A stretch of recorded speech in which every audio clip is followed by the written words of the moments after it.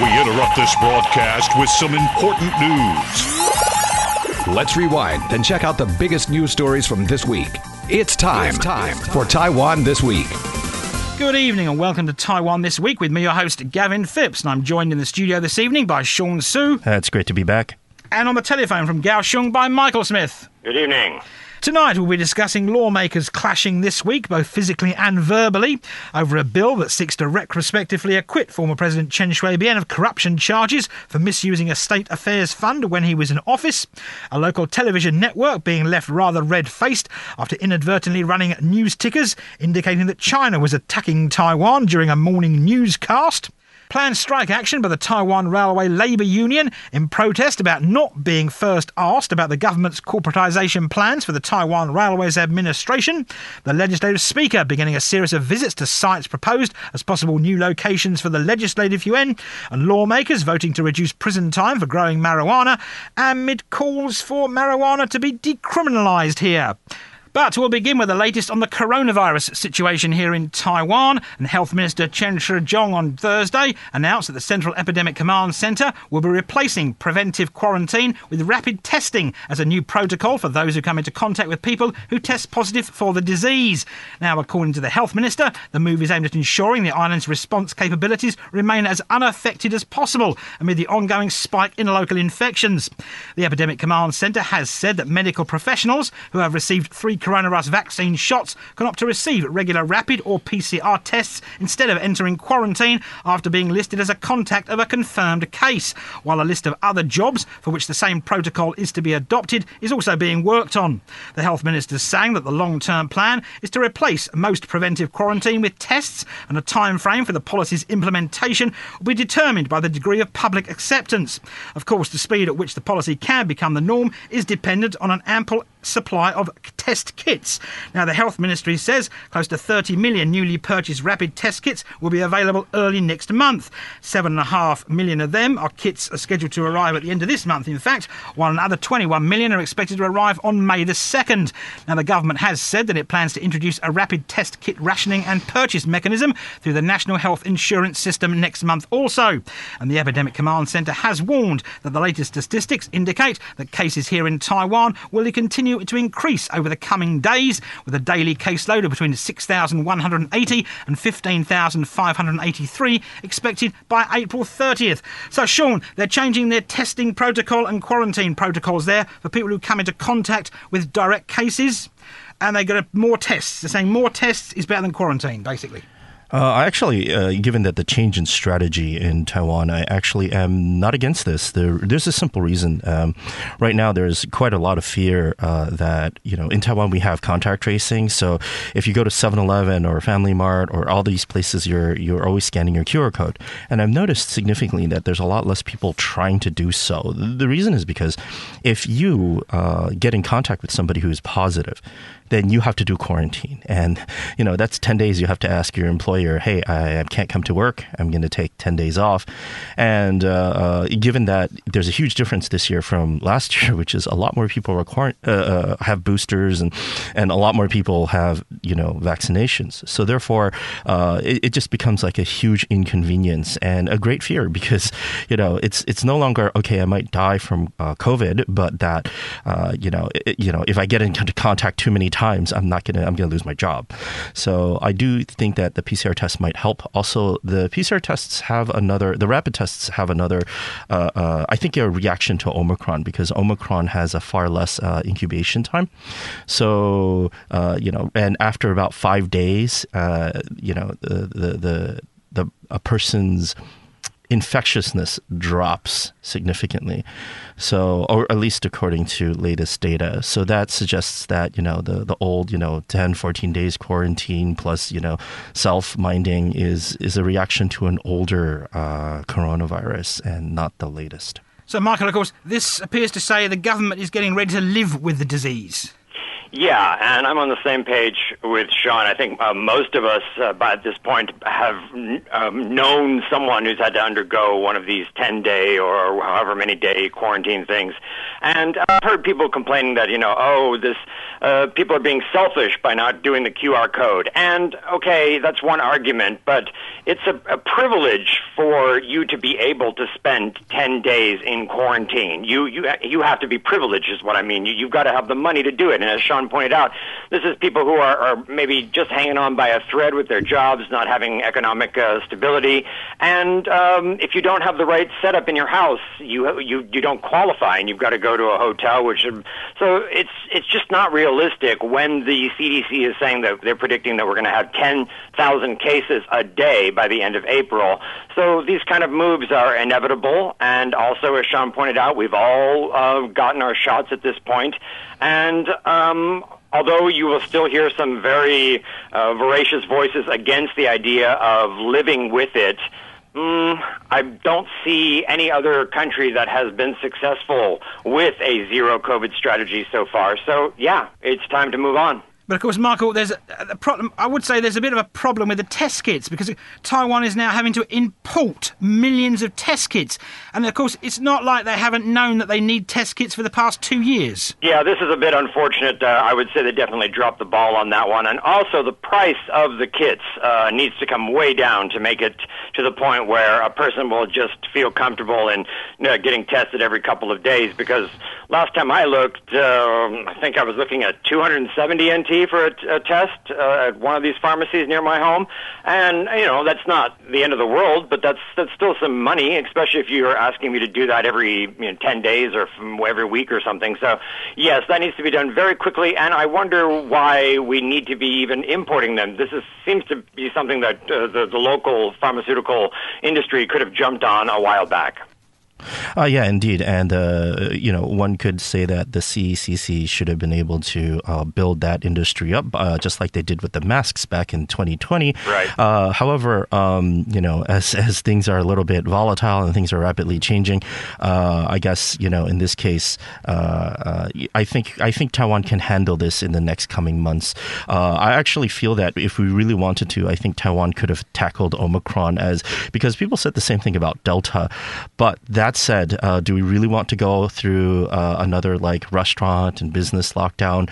Again, probably not. And again, because we're all mostly vaccinated.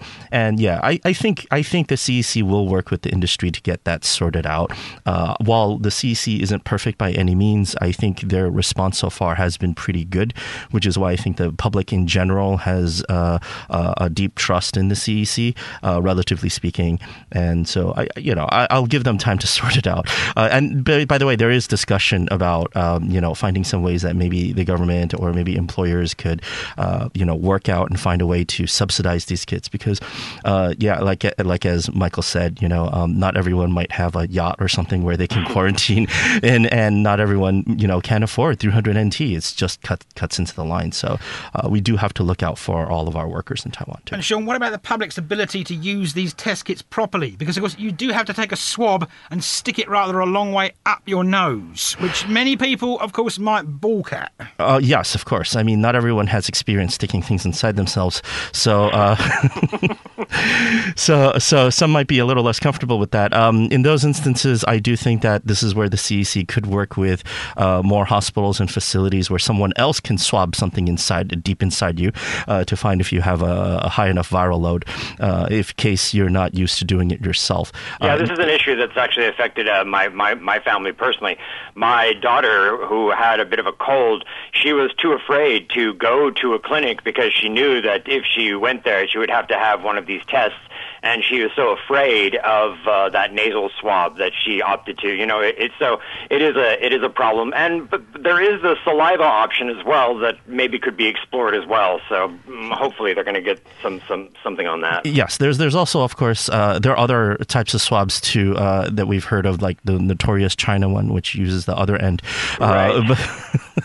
But all of these, of course, are unpleasant. But I mean, that's our reality for now. And also this week, the Advisory Committee on Immunisation Practices, on Wednesday in fact, approved the use of Moderna's coronavirus vaccine for children aged between 6 and 11. The decision means that the Moderna vaccine is now the first to have gained approval for children under the age of 12 here in Taiwan. Now, health authorities are saying they will arrange for children to receive the vaccine in schools, while they also still have the option to be vaccinated at hospitals. And the rollout of the vaccine for children is expected to begin early next month. But of course, Sean, this caused a bit of a stink because certain people, the Moderna vaccine is known for some side effects, and some certain people were arguing that maybe different vaccines should be used for 6 to 11-year-olds. Yeah, of course, there's always going to be side effects. I mean, but these side effects are a lot less than perhaps long COVID, or and the potential problems for that is a lot, I guess, less significant versus actually getting the virus itself. So, so far, from what I've read, at least, none of these side effects are long term. They tend to be temporary, or they tend to be like discomfort, things like that. And we're talking about children here, so it's natural that children already have a sort of negative placebo effect after getting a shot. And it is because of these that I do feel that, this is because of this that I feel that, it's okay. Why? Because Moderna has only recently been approved all across the world for children anyway. The UK was just last week. For other countries, it was just, again, last month or this month. So in terms of the other, available vaccines as well, there's that as well, which is they're all have been approved recently. I wouldn't be surprised when Taiwan finds other alternative vaccines to open up for children that people will complain about the same thing as usual. I think in Taiwan we do have a culture of vetching about all sorts of things, and this is just the natural state of affairs.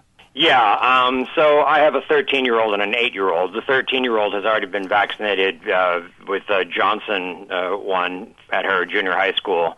And the 8-year-old is telling me that she would like to get the vaccine. But, I have to be honest and say that I personally have some vaccine hesitancy fears for a kid. And I think we're going to experience a lot of this in Taiwan. And I don't think we should necessarily, call this some sort of conspiracy theorists or people who are loony or whatever. It's just simple fear based on not having all that much data. Now, there's only been a couple of countries in the world, mostly in Europe, that have very high rates of vaccination for children between 6 and 11. And as you pointed out, the Moderna thing is a little bit new here.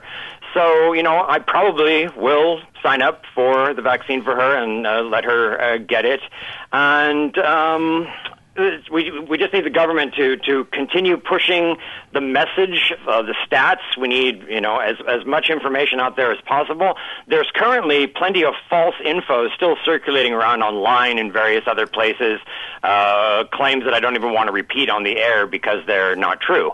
But when you see them for the first time, and then it links to something that looks relatively logical, you're like, whoa, and it just adds to it. So they definitely need to get ahead of that. The mayor of my city, Chen Shimai, he was one of the earliest ones, as I recall, who was calling for the adoption of vaccination for younger children. So he did begin his career as a doctor, if I'm not mistaken, and we'll have to see if perhaps he leads his city in becoming an early pioneer in higher rates for kids. And of course, Sean, they're also rolling out fourth shots for the over 65s now. Yeah, I do think this should happen because, it's been quite a while for some of these seniors when they last got their booster. And number two, because of the less of an immune reaction, so to speak. I'm probably using the wrong term. But anyway, older seniors definitely need it, especially since we're opening up. They are our most vulnerable group, and they actually are our least vaccinated group. So if seniors aged 65 or older mingle with other seniors, that causes a major problem. And if these seniors were mingling, let's say, with 20-year-olds who happen to be one of the highest vaccinated groups, then there would be less of a worry. But because they're lagging behind everyone else, then when they're among their peers, that just increases risk. So I'm okay with the fourth dose. I actually think it's great, and I do think that the CEC and everyone else, especially county governments and city officials, should encourage seniors to do so. And I know they have. They've added incentives, vouchers, things like that, and I think that's only good. So. And moving away from the coronavirus now, lawmakers clashed both physically and verbally on Thursday over a bill that seeks to retrospectively acquit former President Chen Shui-bian of corruption charges for misusing a state affairs fund when he was in office. The bill has, needless to say, been proposed by the DPP. Now, lawmakers pushed and shoved each other as they rushed to take the podium as the bill was about to be read, and that resulted in two female lawmakers. Well, they ended up on the floor and they continued wrestling with each other, much to the merriment of most people that watched it on the news. Needless to say, KMT lawmakers ended up doing other things, such as throwing fake banknotes and Sogo department store gift vouchers in the air. Obviously, Sogo gift vouchers are the Sogo department store is tied into the Chen Shui-bian corruption case. Now, the KMT also called for the motion to be adjourned and have another review, but that failed, and the committee chairman then called a roll call vote that pushed the amendment to Article 99-1 of the Accounting Act out of committee, and it now moved to the main chamber. Now, if the amendment is passed, it could absolve Chen of both civil and criminal liability for the alleged misuse of the fund. Now, the KMT is arguing that this is a bit off, but the DPP says, no, hold on there, Hoss. You basically introduced Article 99-1 in 2011, following the Taipei District Court's 2007 ruling that former President Ma Ying-jeou was not guilty of taking half a monthly special allowance allocated to him when he was mayor of Taipei. There we go. So, Sean, we got... The KMT actually introduced this article, and the DPP wants to expand on the article to cover Chen, arguing that the KMT only introduced it in the first place to cover Ma. Well, yeah, it is special that Article 99-1 of the Accounting Act says that all actions before December 31st, 2006 are exempt from punishment. And I really feel that is just dirty. I mean, at the time, there was a lot of controversy because when they did that, a lot of people were like, okay, it sounds like you're just covering yourself from what has been sort of like a legal slush fund. And indeed, that is the case. I do feel that there should be legal fairness. So everyone should be under the same kind of law, but the reality is if that exemption was removed, a lot more politicians would be in trouble. And I also think probably they should be. But at the same time, I do know that slush fund has been used for a long time. Even during the early 2000s, Taiwan was still, I would say, transitioning, and it still is to this very day, where a lot of old ways of doing things are still being transferred. And so I won't say that Chen Shui-bian is not guilty of other things, but in this aspect, I can see why they're doing that. And Michael, of course, they might be doing this because it's an election year. Yes, and you may recall that it wasn't very long ago that Chen himself came out with, I believe it was a 21-point list of why he's innocent of all the crimes against him, and it was a very forceful kind of op-ed thing, and he pointed out the thing that Sean just mentioned as well with the difference in the laws, and so the election year is a thing. As far as the kerfuffle in the legislature, they should get all those videos together and produce it as a comedy or something, because it's just really ridiculous. And I would like to see some sort of like childish punishment done every time they do this. You know, they have to go stand in the corner or something. But anyway, the thing that hits me at the end of all of this is that we do need to, in any case, however this resolves, we need to resolve the case of Chen Shui-bian, because he lives quite literally 2 or 3 kilometers away from me, and he will get up in the morning and walk around the art museum, and he's here, and he's making comments, and he's technically out on medical parole. And we all know somewhere inside of us that this is not accurate, let me just put it that way, that there's something not quite right with the way that whole thing settled in. So it would be good that we could take care of this issue. Now, some people have suggested that Tsai Ing-wen, in her final days as president, perhaps issues a pardon, and that's one way to go. Another way to go would be this one, but as Sean noted, those are not the only issues related to criminal charges against him. But yes, we've been throwing this can down the road for a long time now, and something needs to be done with the former president so that we can, follow the rule of law and make it fair for everyone. Oh, yeah, indeed. And throwing the can down the road is a long-standing Taiwanese tradition with all sorts of matters, as we will discuss in today's show. So that's always been a thing we do because no politician wants to deal with it because it's like a hairy mess, unless it's to attack the other party. At that point, it's always trotted out at opportune times. This could have been talked about much earlier, later, whatever. But no, we have to wait around when it's election season. So, yeah, indeed. Like I said, this is not the only issue dogging Chen, but there's the reality that Taiwan needs to face up to the fact that we have had a long-standing history of a legal slush fund where, use of it has been questionable. There's a lot of structures in Taiwan that we still have to renovate and renew and start anew. And I don't know if our politicians have the stomach for that because many of them are from the heyday of Taiwan's democracy. We still have a lot of politicians that have been around since the 90s, and they like their old practices. And other things I would like to see wiped out, for instance, is the long-standing practices of politicians visiting weddings and funerals instead of doing their jobs. These are things that I feel tarnish Taiwan's reputation. And look, that said, I would put money into that proposed fighting arena in the Legislative Yuan if there were one. It might be exciting. But, if you're going to do it, might as well have a proper pay-per-view sort of system. But in all seriousness, it's a shameful thing to see on television.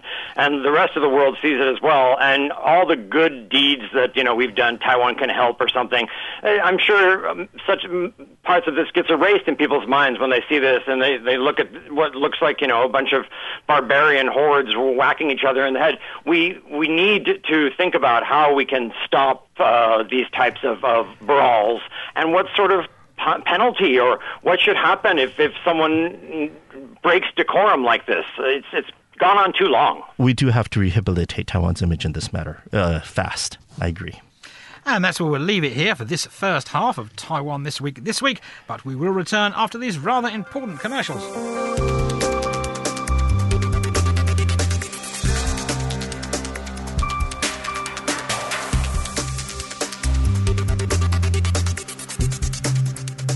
Welcome back to Taiwan This Week here on ICRT, and Chinese television system, or Huashi, was left rather red-faced this week after the network inadvertently ran news tickers indicating that China was attacking Taiwan during a morning newscast. The tickers, which flashed across the bottom of the screen, said something along the lines of basically Chinese missiles have struck New Taipei, several ships anchored at the Taipei port have been hit, there is a danger of war breaking out, and Taiwan's president has declared a state of emergency.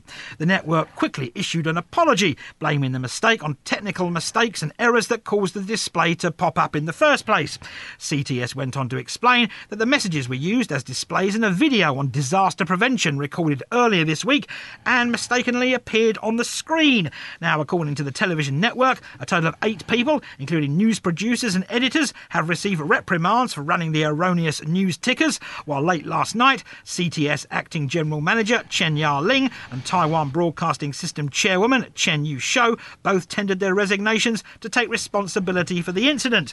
Now, in a statement, the television network said that as part of the public Taiwan Broadcasting System, such mistakes will not be tolerated, and it's now cooperating with the National Communications Commission's investigation into the incident.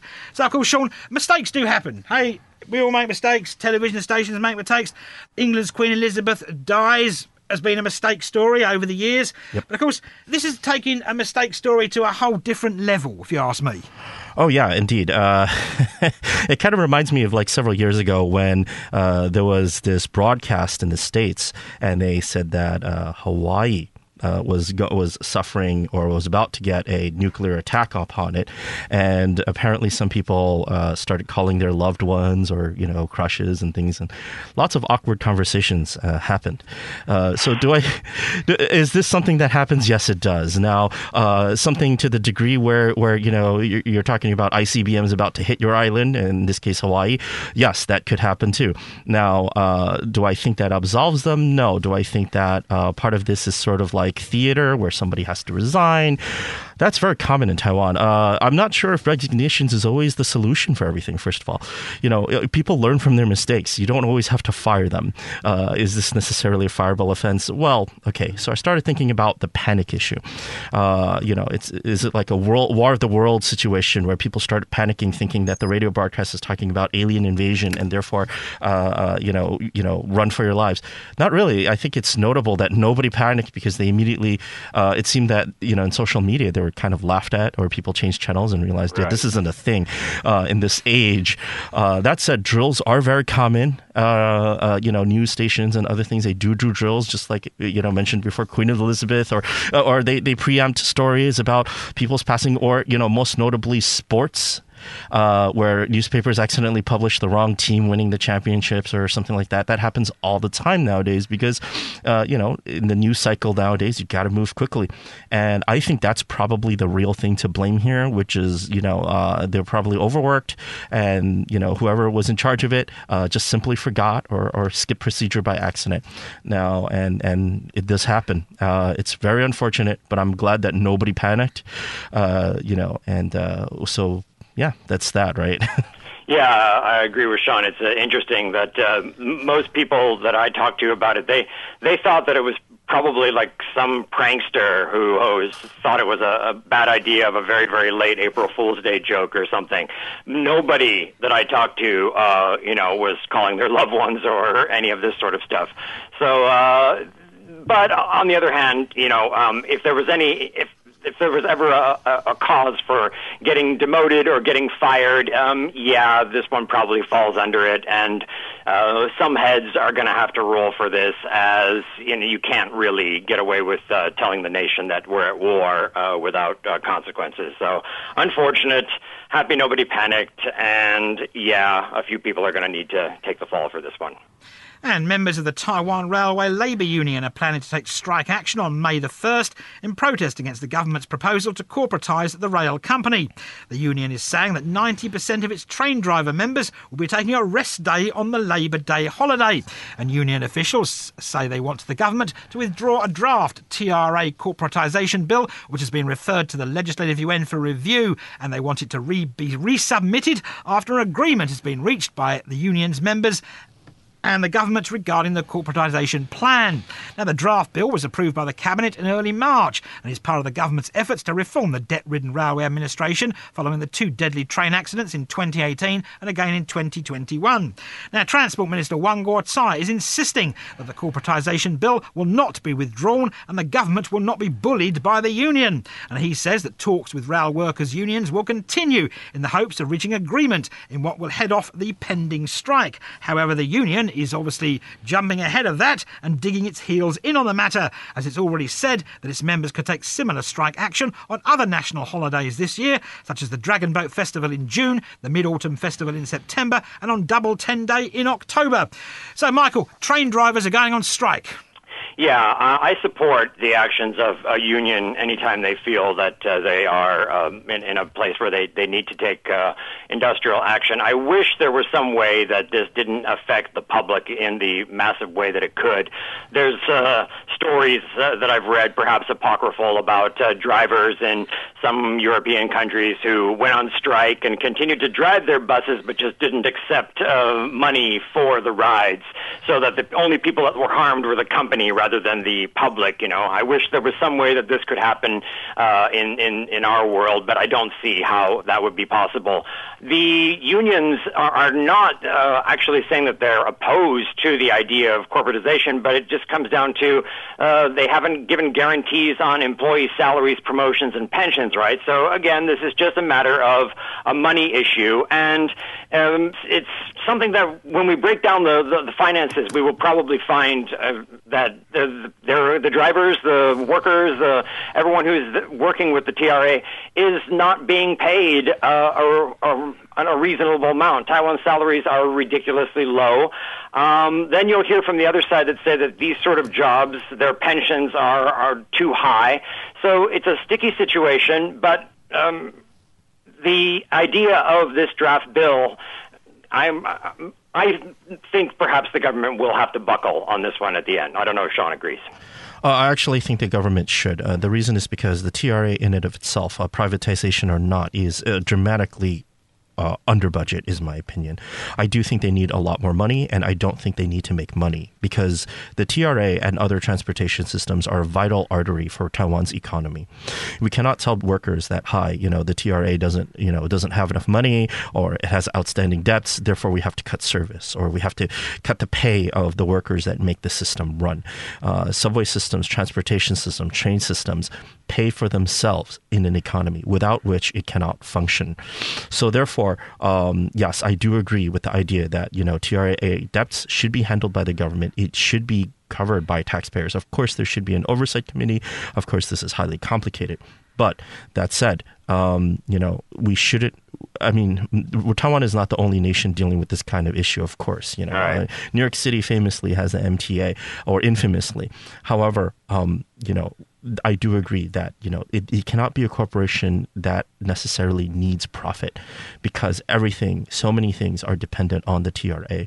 So, yeah, I do think the government should buckle on this one. Of course, there's going to be a lot of back and forth for the months and weeks to come. And I do agree that there's going to be a lot of creative protest methods and means. But, it's one of those things that Taiwan must go through as we try to evolve into, a first-rate nation in every aspect. The debt is significant, just so people know. It's over $14 billion US. So you can have some sympathy for the government's position, but like healthcare and like the military and other things, yeah, I'm with Sean on basic transportation needs to continue somehow, some way, and it can't be predicated on salaries or other things like this. No. 14.45 billion USD. That's a lot of money, I get it. But we need that in order to function. And moving on from transportation now to the Legislative Yuan. In fact, back to the Legislative Yuan. This time this involves Legislative Speaker Yeo Shih-kun, who this week began visiting 19 sites that have been proposed as a possible new location for the Legislative Yuan, should it be moved from its current site on Zhongshan South Road in Taipei.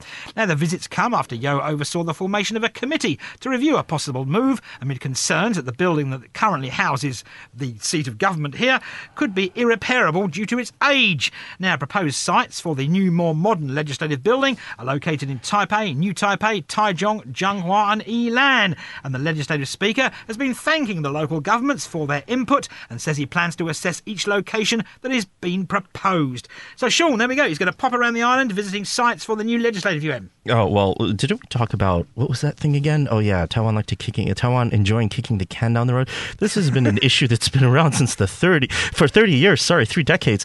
Just like all these other things that we like to discuss forever here in Taiwan, this is one of those issues, right?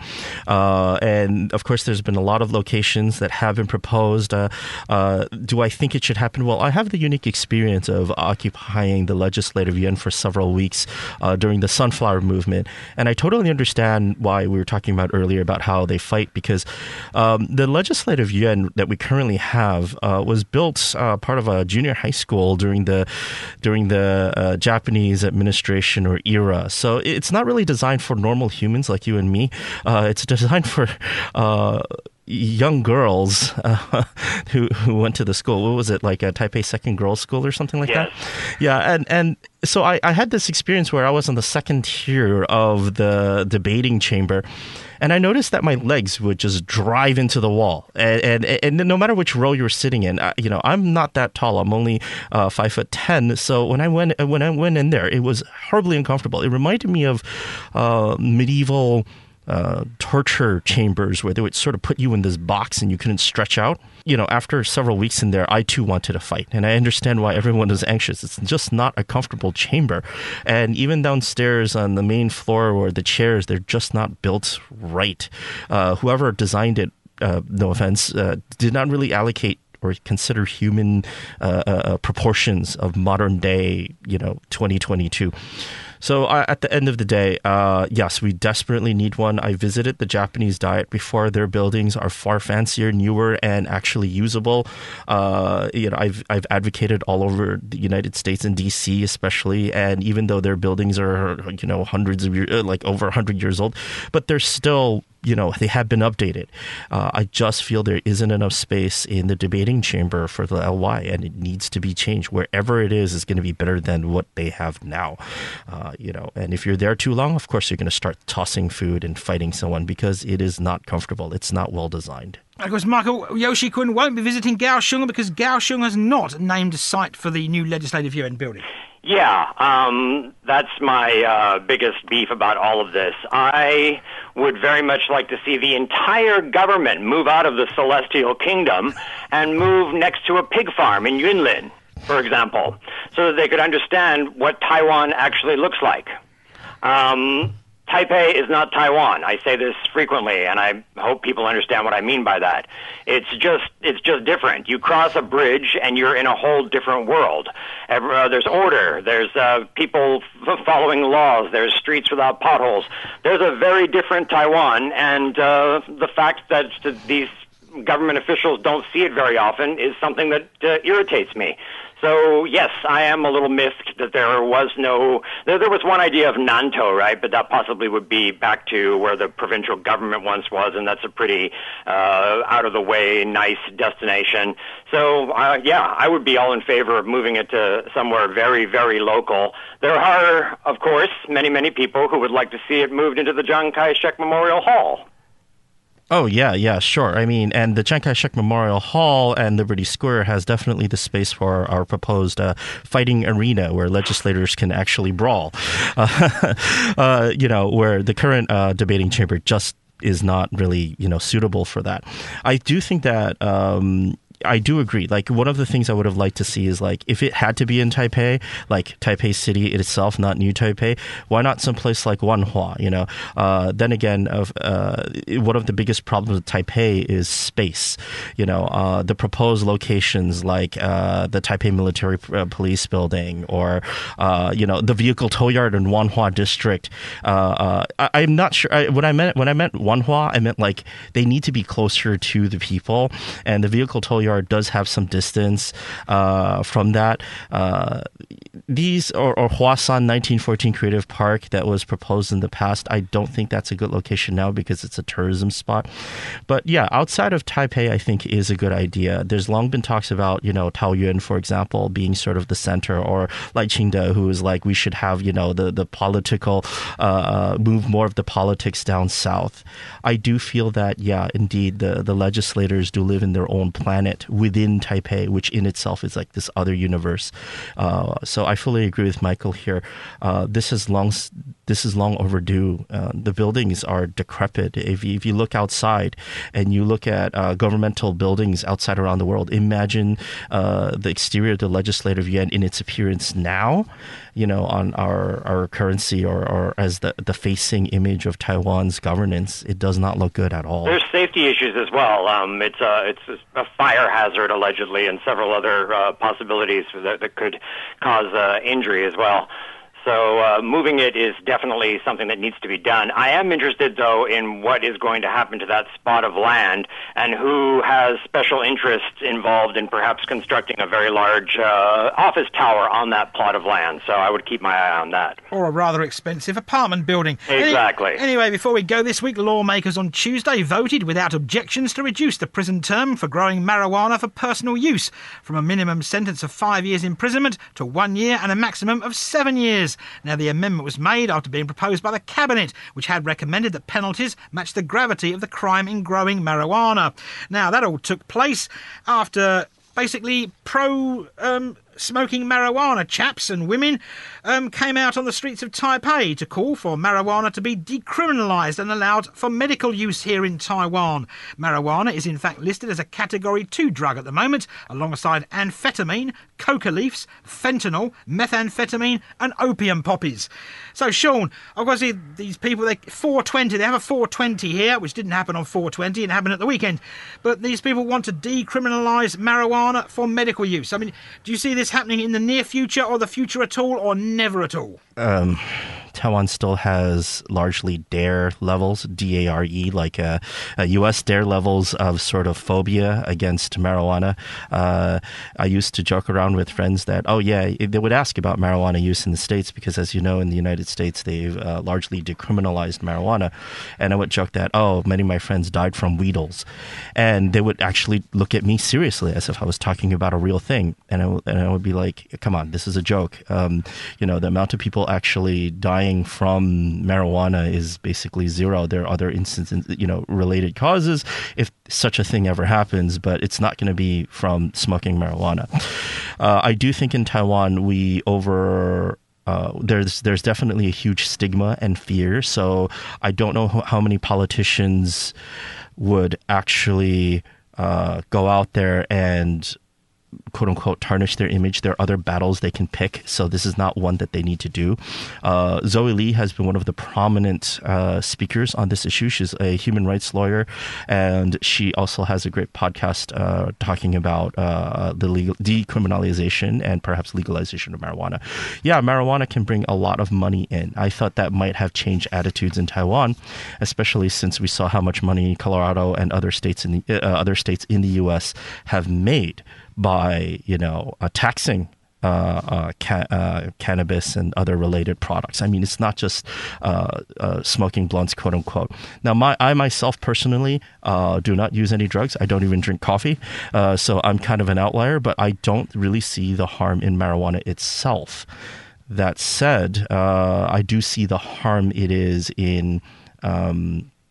I do see the harm in, spending resources on this, especially when, as stated earlier, amphetamine is the real problem in Taiwan. The abuses of that is more of a bigger issue. When Cheech and Chong in Taiwan are smoking marijuana, their biggest danger is going to be, the nearest 7-Eleven for munchies. It's not going to be a danger to people on the streets and roads. To quote the wonderful Bill Murray, I find it quite ironic that the most dangerous thing about weed is getting caught with it. But in more seriousness, there was a case in Pingdong last week where a man was sentenced. I don't have all the details with me here, but he essentially tortured his child to death, and he was sentenced to 11 years in prison. And they want to put people who are growing a couple of pot plants in their home for themselves in jail. Now they've reduced it to a year. We need some sensibility when it comes to these sort of things. There's been a couple of cases that have just shocked not only Taiwan but the world. People will remember back in 2016 when an American man in Zhanghua slashed his throat and committed suicide in a courtroom after being given a 4-year sentence. There was also a murder in 2018 where Canadian and American alleged weed dealers, one was slain, and it's just ridiculous things going on because of this. And the reason for that is because when you look at recent prices, especially after COVID, the reports are something like in the order of 2,000 NT per gram of this product, which is just asking for trouble from criminal elements. And the police have pointed out many times that the people who are buying this, aside from the frequently maligned, foreigners, it's generally that's the first go-to bad guy, but it's actually what are called the Four Dai, or the children of the Nouveau Riche. These people who are back from perhaps studying in the States or Canada, and they have the money to pay into this. So it's two different systems that are just not fair. The waste of police resources that Sean mentioned as well is also just insane. When you look at some of these projects that they've done, there was one in Hualien not long ago where, police watched a certain place for hours and months and then finally swooped down and busted 100 grams of marijuana. Is this worth it? Is any of this worth it? We also have a problem with education in general. Children are taught the word duping, which in Chinese just means poison things. There's no differentiation in Taiwan with drugs, as in aspirin being a drug and amphetamines being a drug. Speaking of amphetamines, yes, that is the one that is the biggest problem in Taiwan. And I have spoken to I won't name names, but a very high-placed psychiatrist running a department at a very large hospital. And he has told me that he would much rather recommend or prescribe marijuana treatment to some people than giving them antidepressants and other things. And he also noted that there possibly could be a decrease in the people using amphetamines if they were able to maybe chill a little bit by using much less harmful weeds. So we're talking about harm reduction here.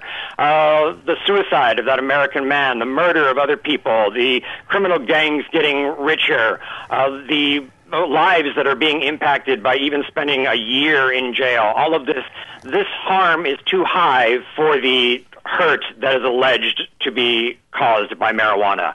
Harm reduction needs to be done, and my final agreement with Sean would be on the income that it could bring. We've legalized same-sex marriage. Imagine what we could do if we also had weed tourism. Oh my goodness, Taiwan would be a mecca. It could be quite the green kingdom. And that's all we'll leave it here this week on Taiwan This Week. And I've been joined in the studio today by Sean Su. It's great to be back. And on the telephone from Kaohsiung by Michael Smith. Thanks for having me. And thanks for tuning in to this week's edition of Taiwan This Week here on ICRT with me, Gavin Phipps. And don't forget to check out Taiwan This Week podcast on your favourite podcast app, where you can get access to all our previous shows.